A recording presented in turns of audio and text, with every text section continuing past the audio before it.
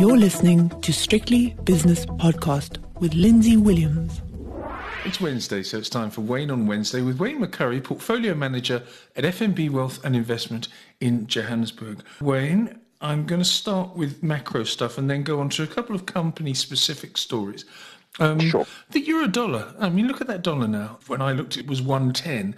And the sensitivity of, for example, precious metals is so apparent. I mean, gold, without even looking, it sliced its way up through 2000, and also some nice recoveries from the platinum group metals. Has this been adequately reflected in the share prices on the JSE?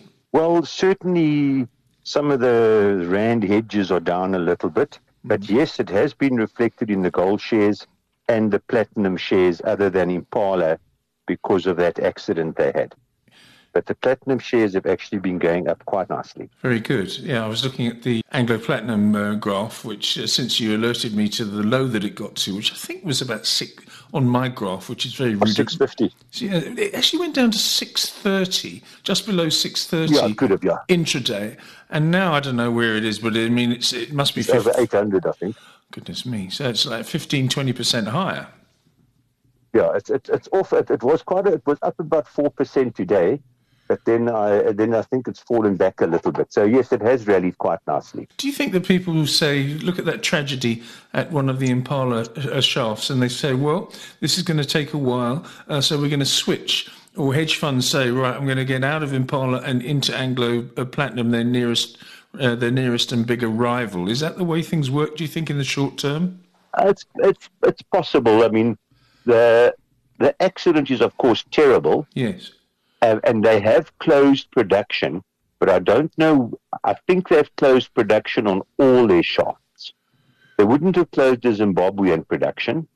And, of course, they've still got a lot of stockpile ore in the processing plant. So it doesn't necessarily, if they stop production for however long to evaluate the situation, it doesn't mean they won't make sales.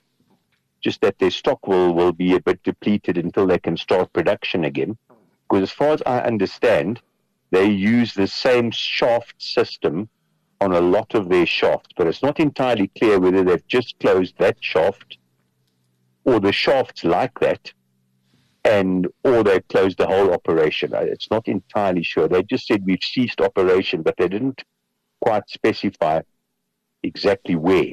So I assume they've cut all production in South Africa. I would have thought so, yeah. I mean, it's the right thing to do, just in case the same problem could reoccur in another shaft that uses the same mechanisms, as you quite rightly say. The one thing the ANC government has been very good at is fully enforcing the legislation around safety in mines. Yeah. Because now, I don't know if this was 12 months to December last year or 12 months to June this year, but the last reported 12-month period, obviously without this accident, was, I think, 46 or 52 deaths, which is the lowest on record.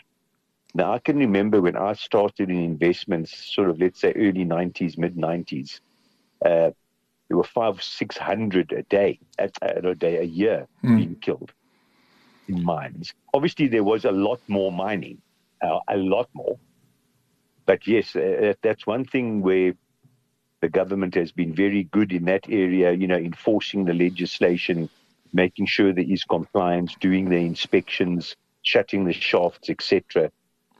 And we have, obviously this accident is a tragedy, but the overall record of mine safety has improved in leaps and bounds over the last couple of decades. Yes, it is, and it does. I mean, maybe they're just playing lip service to be shown because they want to be seen to be doing good. But when you see a set of results from a miner, it starts with, pleased to tell you that we had a fatality-free 6 months or something like that. It's always safety first, which is good. They always start off with that, what LFITR rate or something. Can't remember exactly what the acronym stands for, but it's something like that. LFITR. That's a new one on me. But anyway. I might be wrong, but it's something like that. Okay. Well, anyway, the platinum shares and the gold shares have recovered, and a terrific recovery as well. Hopefully, this is not just a dead cat bounce and it comes back again, Wayne. But you must be quite pleased with yourself. Yeah, at long last. Look, when you talk macro now, everything's falling into place, I hope, as I anticipated, as we've been discussing. Interest rates, the next move is down. In the USA, the forward curve, now I'm always incredibly skeptical of the forward interest rate curve, because I don't think it's very accurate. But be that as it may, it's now discounting a full 1% cut in interest rates in the US next year.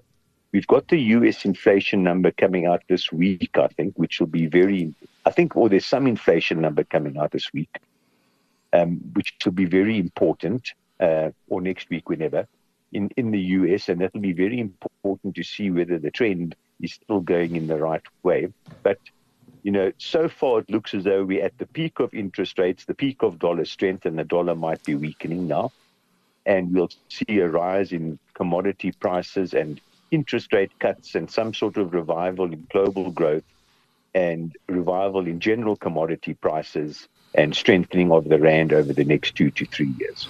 Yeah, look at that rand. That all seems reasonably well in place.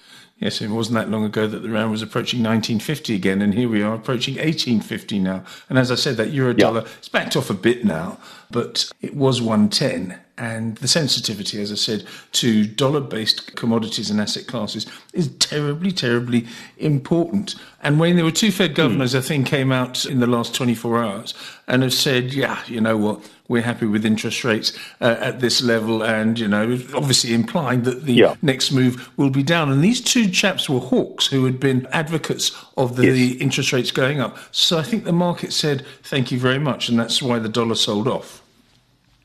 Yes. And of course, you've got the whole, they are all, no one knows the future, so they're also all reactive to data that comes out. But what is happening now, I mean, it's not as though you and I have been discussing something that is, abnormal or not in the normal course of events. What's happening now is entirely normal for a commodity stroke interest rate stroke inflationary cycle. There's nothing abnormal about what's happening now. People sometimes, when it happens, think that this is weird. Why is the rand collapsing around our ears? Why are the commodity shares halving and halving again? Why are all the platinum companies running out of money and doing retrenchments and closing shafts and raising big debt and restructuring? It's entirely normal for this stage of the cycle. It just happens to be the bad stage of the cycle, obviously. But if everything in the future reoccurs as it has every other cycle, then the next 2 or 3 years we'll be going into the good part of the cycle, where exactly the opposite happens. The rand strengthens, commodity shares go up, the dollar weakens, commodity prices go up, and South African growth rate goes up.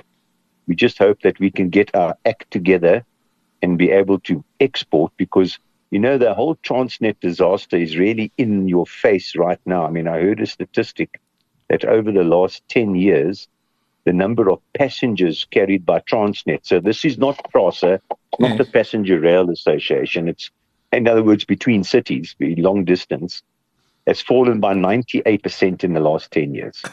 Who goes and this on was train? a Transnet or a... So this was a Transnet or government spokesperson. I mean, it's a catastrophe, but the point I want to make is the last massive commodity cycle we saw, the China years, there was also rail constraints then. We didn't export as much as what we could have. Sishen iron ore, Kumba could have mined more iron ore and got it to the port if the port or the rail could actually handle it. So we also lost out volume-wise in the biggest commodity upcycle in our lifetimes, the true China years. And, now we're losing out again. I mean, I hear frightening statistics. I don't believe it, by the way, because it's just numbers are just too big. That Eskom and Transnet combined, cost the South African economy 4% of GDP. Now, I think that's a massive figure. Maybe the figure's 2%, but 2% is still huge when you're only growing at 1%. Yes. Yeah, it is. And I mean, just to embellish what you've just said, I mean, today Pepcor came out. Okay, it's not a minor, but it still uses ports, and it says Pepcor says South Africa's port woes affecting retail stock imports. Yes. I mean, and at this time of the year, or in the run up to this time of year, that's a death knell for them because it's the busiest time. Well, there's 60 ships just hanging out outside Durban Harbour. They've got, if no new ships arrive, apparently it'll take them 3 to 4 months to clear the backlog of the ships that are already there. And Maersk, and I'm sure other people as well, are now saying, hey, if you're sending cargo to Durban, we're going to charge you more because our ship's going to sit there and the whole crew's going to pick their nose for a couple of weeks before they can get into the port. Yeah. So there's already a surcharge being charged if you're sending stuff to Durban. Look, the retailers can get the stock in. They just might have to fly it in, which, of course, is very expensive. But they can still get it. And the wonderful thing about the capitalistic system is when it's faced with a problem, it makes a plan, and it normally makes a plan quite quickly. Not like the government. And, in fact, the thing that, and I wouldn't say I'm going to be controversial now, but the thing that annoys me about the government. Okay. The thing that annoys me about the government is that all of these woes we had when you hear a government spokesperson, it's as though someone else caused these problems and now they've got to sort it out. It was a legacy issue, in other words. Yeah.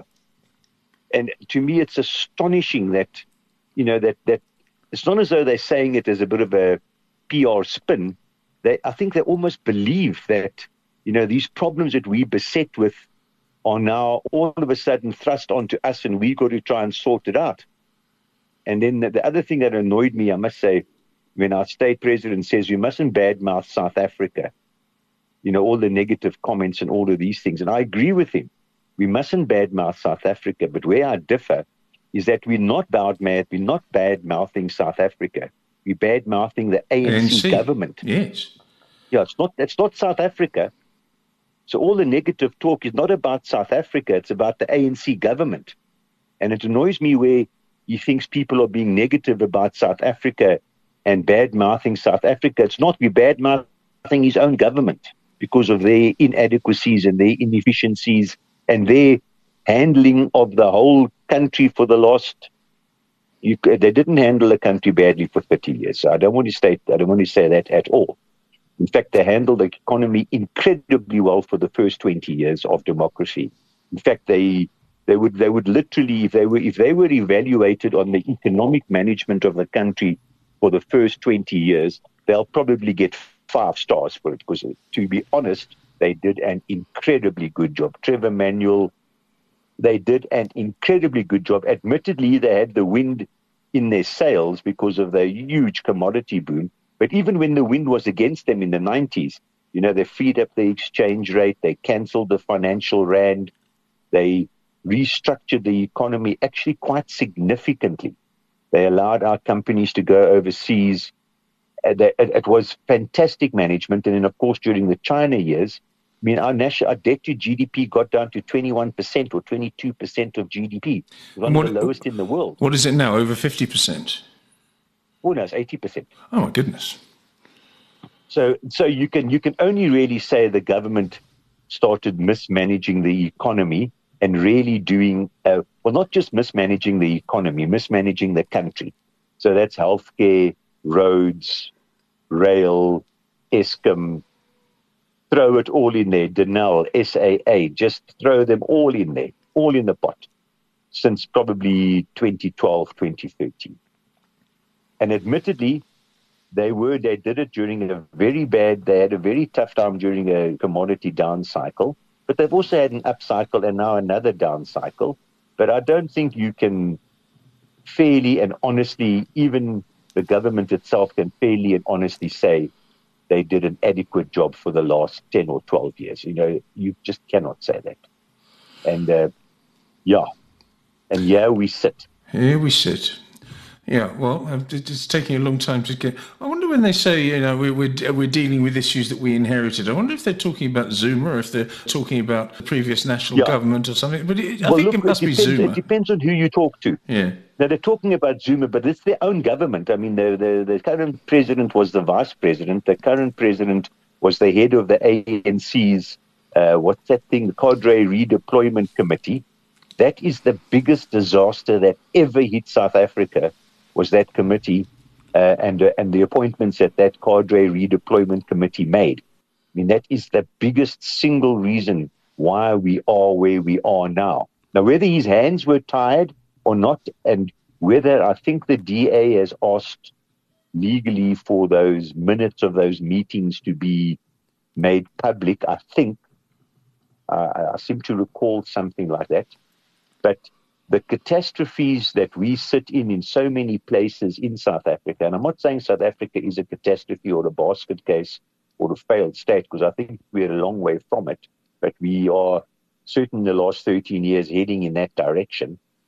You can literally lay the blame at the foot of that redeployment committee, where they put inadequate, incompetent, unqualified, and corrupt people in charge of major areas of the economy. And no one can deny that, even the own government, even the government now can't deny that. Because the first thing the current state president did was essentially get rid of all the people that committee appointed in all the SOEs, in cabinet, in government, So, but I do agree with you. It's almost as though the ANC, sometimes when they talk, seem to think that they inherited this problem from someone else. Someone else caused all of these issues and they're trying to sort it out now. And the last comment I'll actually make is that I listened to the minister this morning driving to my garage. I listened to the minister now. I can't remember which minister it was. I just can't recall. But what I did, and it's what's called the big interview. It's on 7:02 and it goes on for probably 12, 15 minutes every morning just after 7. They have this, they call it the big interview. Yes. And I often do this. You count how many times they said we have a challenge, how many times this minister said we have a challenge. And I think it was 37 times in this interview he mentioned, yes, we have this challenge. Yes, it's a challenging environment. Yes, we got a challenge in this organization and a challenge in that organization. So, I have great empathy for our state president in particular, because everything he looks at is a disaster. Yeah, and it doesn't seem to be getting any better. Just seems to keep on piling up the problems. I'm just going to read you one thing, because you did mention debt to GDP in South Africa, which was in the 20s with Manuel and the team at the helm, and now in around about 80. It says here, South Africa's central bank has warned that systemic risk to the country's financial stability has remained elevated, notably due to the government's increasing debt levels and debt servicing costs, as well as the impact of being put on a grey list. The South African Reserve Bank said in its biannual health check on Wednesday, today, that the risk has remained elevated since the release of the May report. And then they go on to that. So, I mean, this is a little bit retrospective, and maybe with interest rates coming down, the debt servicing levels will come down as well. It will come down. But exactly. But still, they're out there and they're watching it for us. Now, corporate stuff, please, Wayne. Prosus and Naspers came out with their results today. And the thing that really interested me was Naspers saying that their e-commerce business is nearing break-even. It's taken a while, isn't it? Yes, but a lot shorter than what they thought a couple of years ago. Remember, I think it's 2 or 3 years ago, Naspers management decided make it longer, 5 years ago, whatever. They said, we've got to unlock this discount. And they tried many things, listing of Prosus and buying back the shares. But eventually they realized the only way you unlock this discount is all these other businesses we've got except Tencent must now make a profit, and make a profit as quickly as possible. Now you can see the share price. So they're back essentially at previous highs. Yeah, they've had a terrific run. A very long way. They've had a terrific run, a huge run. And part of it, if not most of that run, is in fact this extreme drive to make profits now. It's not just previously, it was just let's get turnover, let's just get volume, let's get turnover, let's buy anyone who's for sale at any price, and let's corner the market and get turnover, and we'll worry about profits after that, later. We'll worry about profits later. And they changed that, I can't remember, 3 years ago, and they started saying we're now going for profits. And like OLX, which is their big e-commerce story, they just closed OLX Auto because they said we're never going to make money out of this. So they just closed it. And now they say we're going to actually start making profits earlier. And as far as I can read, look, their report was very messy. Continued operations, discontinued operations, core earnings. But their core earnings was fantastic. But you can't just look at core earnings growth, because they got other earnings where they're still making losses and they're trying to sell it, and there's a problem here and a problem there. So it's very difficult to actually go in and truly analyze the results per se. They have, by the way, got very much better at reporting their results, significantly better. But it's still a complex machine that you're looking at there with Naspers and Prosus. But it's extremely good news that they're going to become positive on a lot of them. Look, the big one still outstanding is food delivery. They're very positive about food, but they're always very positive. They say, we're getting good margin, we're getting turnover growth, etc., etc. So it looks as though they are now firmly in this drive to not just, almost do the .com thing where you just grow at any cost. Now they're firmly in the seat.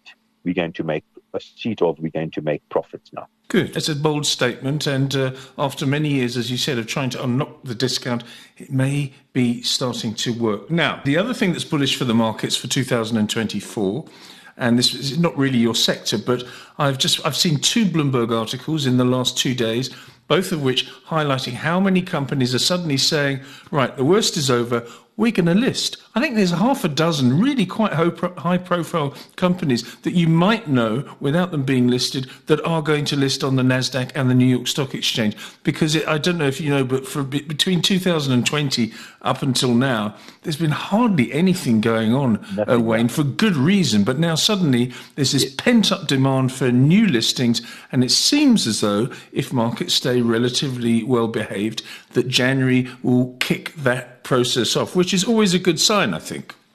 Yeah, it's always a good sign. Look, they might still be listing too soon because, markets do well in a falling interest rate environment. But yes, it's a very good sign that there's new listings coming. Excellent. It's a very good sign. Okay. Wayne, and we've mentioned around about 2 weeks ago, I think it was, about the choice for Christmas lunch. And you're having, was that a rack of lamb you're having? Was it a rack of lamb? Rack of lamb and gammon. Oh, and yes. Roast potatoes and some vegetables and rice with lovely gravy with a little bit of brandy in it and nice sautéed onions with it. And I'm already feeling hungry now. Christmas lunch is still quite a long way away. Yeah, it's 4 weeks away. But anyway, you're always hungry. You're like a tapeworm. Yeah, fair enough. Anyway, exactly. Well, I've decided mine now. Through an associate, I've hunted down a hunter. And it's hunting season in this part of the world. And it's a sort of a rural area that I inhabit. And I said, listen, I need a goose. And he says, well, it's I shoot wild geese. And if I can pop you one, would you be interested? I said, yes, of course. So he's going out in his camouflage gear with his gun, and over the next 2 to 3 weeks he's going to try and bag me a goose. And he's got an abattoir which he goes to, and it's all be prepared for me and everything. It'll have the giblets in it and all that sort of thing, and so I can make delicious gravy. And then you put it in the oven, Wayne, and you prick it, and put the potatoes in the tray underneath there. Yes. And the fat drips down into the roast potatoes, and goose fat potatoes are like no other potato you've ever had. So I've sorted myself out, and I've got a backup for a large duck if the goose doesn't arrive. Yeah. And I don't wish any ill will to the goose. I don't want it to be flying around and then suddenly get blasted out the sky. But that's the nature of meat eating. Yes, if you're a carnivore, then that's what it is. But Now, on duck, I love duck. Oh, yeah. But I'm always very wary of ordering duck in a restaurant. Why? You know, the classic roast duck, because I have had some truly spectacular roast ducks before. Le Canard was a restaurant where the McDonald's is now, or where the Sino, on Rivonia Road, there was a restaurant called Le Canard. I used to go there because it had an association with Classic FM, and I used to host their business show, Yes. and it was one of the Liberty yes, Life family that owned it. Yeah. Yes, it was Wendy Applebaum. That's it was her, Donald yes. Gordon's daughter, and her husband started Classic FM, Yeah. if I remember. And there, when you went and had duck there, it was astonishingly good. But unfortunately, I've had duck in a few places where it was not good. You know, you've got to render that fat. You've got to get the skin crispy. You've got to know how to cook a duck properly. And when it's properly done, it is too delicious for words. But I've been to a few restaurants now over the years where I saw duck on the menu and I said, I've got to have it. And been extremely disappointed. So now when I have duck, it's normally a duck curry. You know, it's not a roast duck.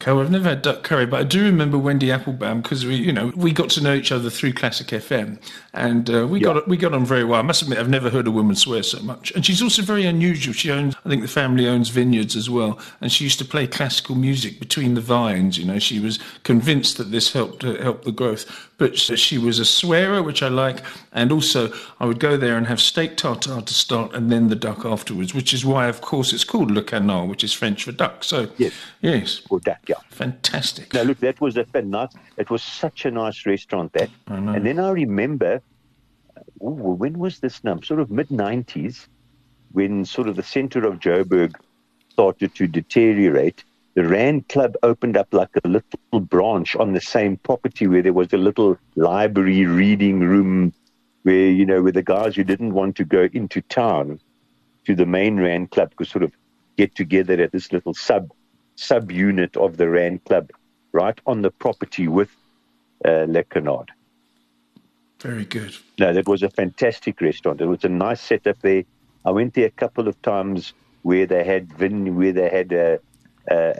wine farms up from the Cape, giving the whole story about their farms, a little bit of a wine tasting with different little snacks, little meals to go with the different wines. No, it was a very nice place. That it really was. Yeah, those were the days. All gone now, of course.